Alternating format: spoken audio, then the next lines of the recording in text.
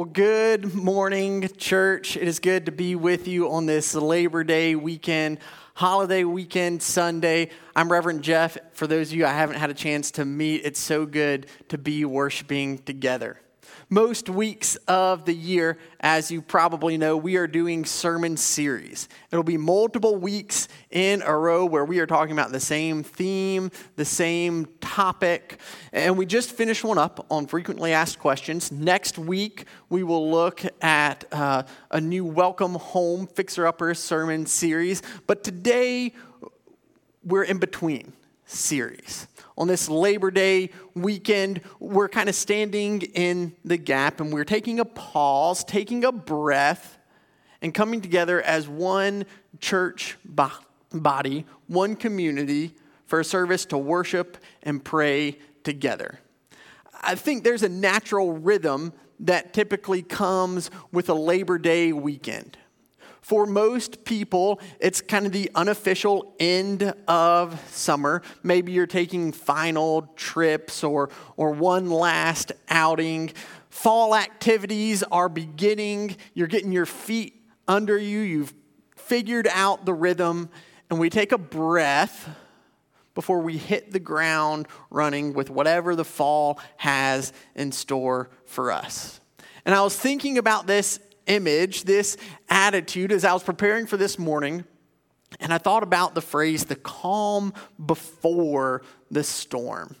But that doesn't necessarily always ring true in my life, and maybe not theologically, so I wanted to talk about the calm and the storm, and what that means for us as Christians, because I think Jesus gives us an image, a story, a narrative about how to navigate these situations together. So we'll read a passage from Matthew chapter 8, starting at verse 23, about Jesus calming a storm. It's one of the most popular stories from Scripture.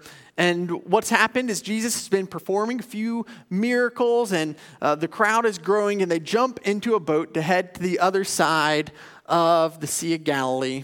And we'll pick up right there in verse 23.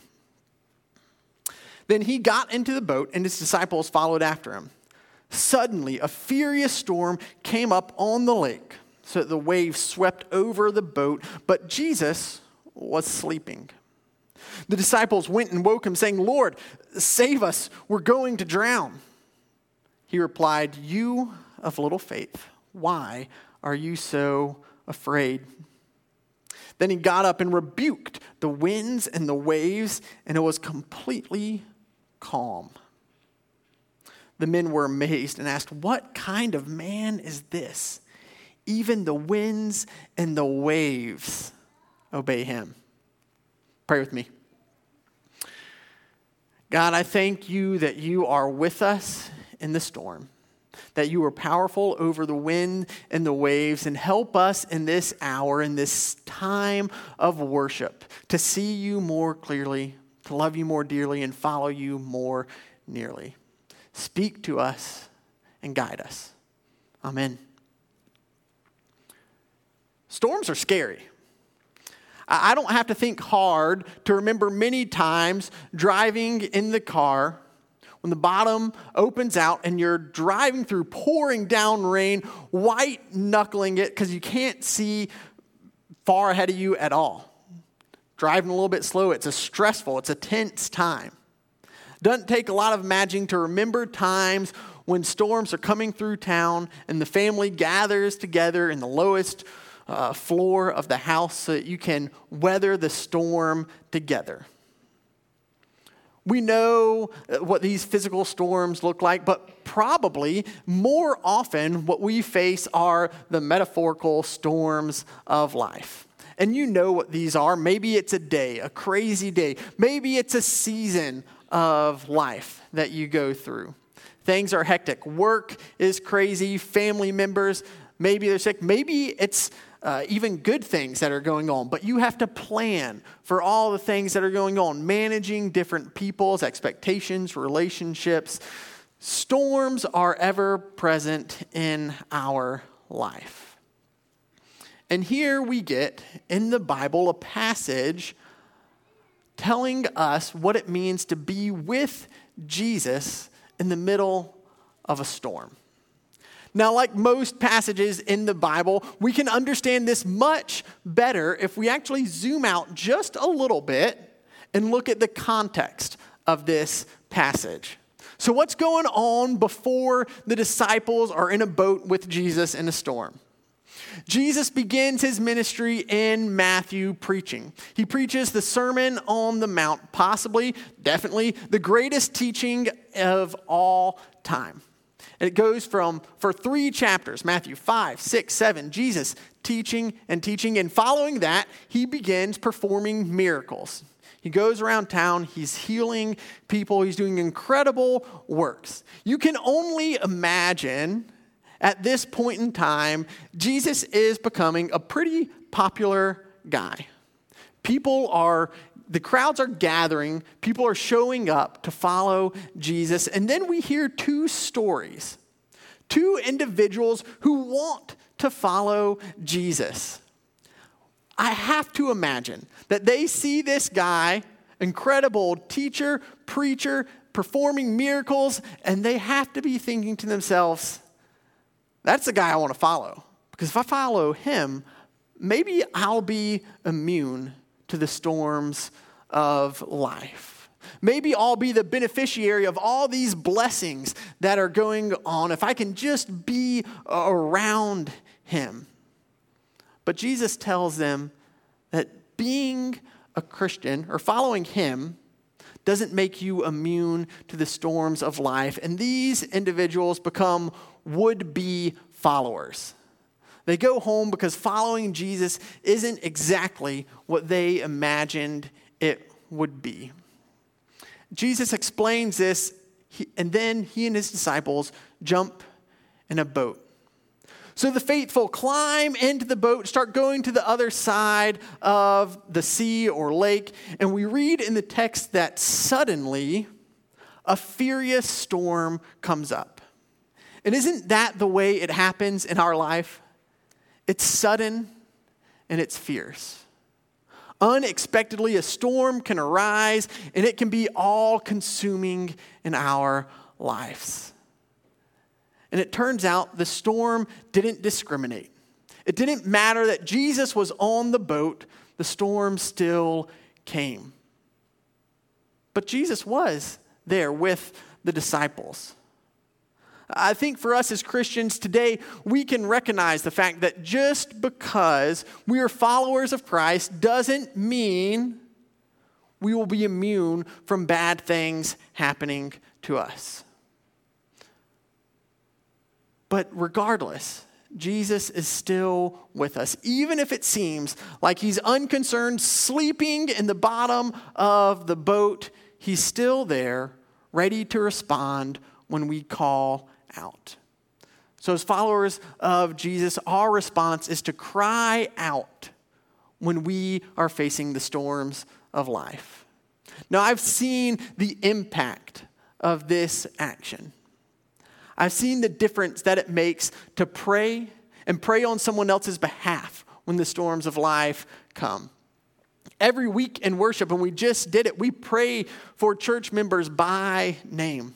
We tell you that you can submit your prayer requests to this church, and we will be in prayer for you. Not too long ago, a congregant walked into my office with a binder. You could see notes poking out from the sides. It was overflowing, and he opened it up. Notes poured across my desk, and he talked about the difference that it made to know that his church family was praying for him when he was in the storms of life.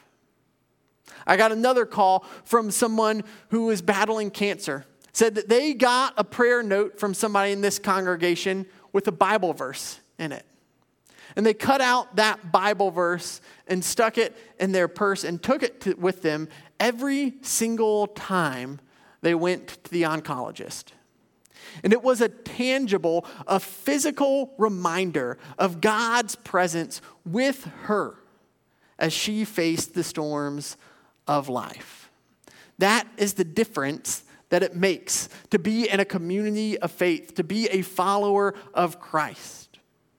When we face difficult situations, we have the very tangible and intangible awareness that Jesus is with us. Following Jesus can bring a calm during the storm of life. But it can do that for us today, and it also did it for the disciples that day on the boat. After Jesus calmed this storm, did you notice how the disciples responded? They asked a question. What kind of man is this? What kind of man is this? Even the wind and the waves obey him. It's after this storm had passed by, the disciples took a step back. And they looked at what had happened and surveyed and considered, reflected, what does this mean? What does it mean that Jesus was with us in the midst of the storm? Sometimes perspective helps our understanding. I think it was this moment for the disciples that they gained even better understanding of who Jesus was. Remember, they had seen Jesus preach. They knew there was wisdom to gather from following Christ. They had seen Jesus perform miracles. They knew that there was some kind of healing, some kind of wholeness that can come from following Christ. But here, Jesus is powerful over the very cosmos. The wind and the waves, the world around them respond to who Jesus was. Maybe this man is also divine. Now, we as Christians today have the benefit of a couple thousand years of reflection on who Jesus is. And we know Jesus is fully human and fully divine. But for the disciples, this was a moment where they understood him a little bit. They were understanding him better, but they weren't at full realization of who Jesus was. And don't we do the same thing? Don't we take a step back occasionally? Look at our life and look at the ways that Christ has been at work in and around us and gain a better understanding of who Jesus is once we have some perspective. This line that the wind and the waves obey Jesus, that is not a throwaway line. It comes with a rich tradition, a connotation of this imagery in the Bible. We know that from the very beginning, the power of God is way beyond our control, just as the forces of nature are, that we are very small in comparison. Yet when you go back to the very second verse of the Bible, Genesis 1:2, we read about how the world was formless and void. It's a chaotic place. There's wind and waves, but there's God's Spirit hovering over the water. And when God speaks, order comes into the world. That God is powerful over the forces of nature that seem so much greater than anything we could control. And this reality that God is greater than the chaotic forces of nature comes to us again and again throughout the Bible. The Psalms, the songs that God's people have always sang to worship God, tells this story. One of the Psalms, 107, it tells stories about people in various seasons or phases of life. It begins by talking about how people wander through the wilderness but can find God. It talks about people being in darkness but finding a light. It talks about people rebelling against God but then being able to experience God's forgiveness. And then Psalm 107 talks about people who are going through the storms of life. And we read in Psalm 107, starting at verse 23, these words. Some went out into the sea in ships. They were merchants on the mighty waters. They saw the works of the Lord, his wonderful deeds in the deep. For he spoke and stirred up a tempest that lifted the waves high. They mounted up on the heavens and went down into the depths.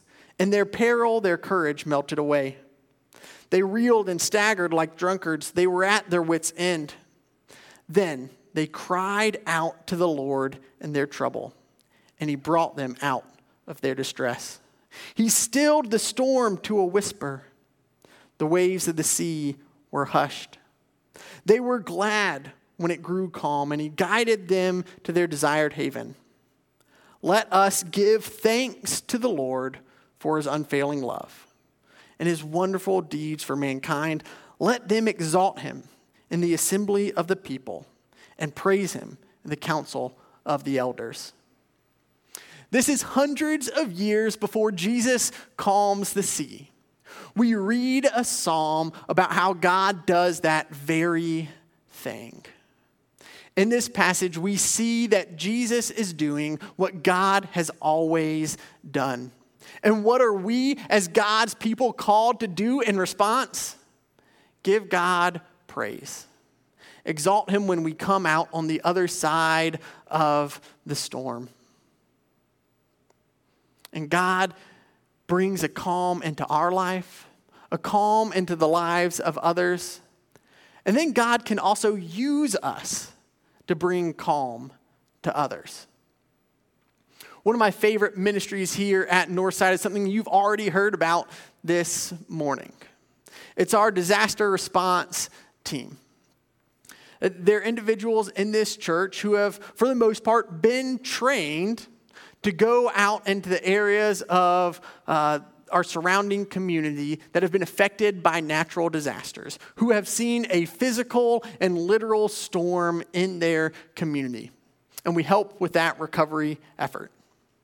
Before this upcoming weekend, the most recent trips we've taken were down to Newnan to help them recover from the tornadoes a few months ago.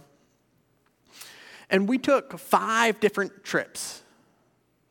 And we sent over 20 people to go and help out Newnan in response to the tornadoes that hit that area. All of these teams were led by Mark Brown, who will be leading our other team headed to Waverly, Tennessee this weekend. I do hope that you will be praying for them because this work makes a difference. After that first trip they took down to Newnan, the team came back and shared this story. It was a Thursday when they got down there. They brought their chainsaw. They were prepared to remove debris and tarp some houses. They began organizing and started their work when they saw a woman and her daughter coming around the corner. They thought perhaps this could be the homeowner here, and let's go and talk. Well, it was just a neighbor who wanted to come and help, but they were worried about safety, so they settled on the neighbors removing the debris and helping our team as we cut things up. They worked for a little while, and they noticed 15 more people coming around the corner. So they went up to that group and asked what they were doing. Well, this particular group was at a neighborhood nearby. They were unaffected by the tornadoes, but got together and knew they needed to help. They needed to be a part of bringing a calm to the community. So they too jumped in on removing debris. And every time our team cut through a branch, they looked up and there was a new volunteer ready to assist. The next day they were tarping houses. They were tarping roofs, getting the houses settled. And they turned around. A group of 30 people had come to support them, to remove more debris, to provide food, to provide water. And I imagine it had to look a little bit like the multiplication of the loaves and the fishes. The community surrounded that area. God worked through Northside's team, worked through the hearts of those involved to bring a calm, to bring a good from a situation that was a terrible thing. We know that God does not cause a disaster. God does not cause the storms that come in our life. That happens. Regardless of the fact that we are Christian, these things happen. But God can still use us to bring calm to the world around us. After this happens, when Jesus was on the boat, he turned to the disciples and said, "Why are you afraid?" This doesn't mean the storms aren't scary, but it does mean that Jesus isn't worried. It means Jesus is right beside us. No matter what you are facing, Jesus is by your side. And the storms are always more manageable when you have someone with you, be it Jesus or your church family. Jesus speaks into the storms of life. And in this situation, he did indeed cause the wind and the waves, the physical aspects of the world around us, to calm down. But he also speaks into our spirit and can bring a calm to our heart. And so we cry out to Jesus in response. We call on Jesus to bring a calm to the storm around us, the storm within us, and bring calm through us. So this morning, as we stand in the gap between the summer and the fall, we might be able to see a storm on the horizon, yet we have hope. Jesus is with us, and Jesus is bigger than the storm. Pray with me. Jesus, we claim your presence in this place at this time.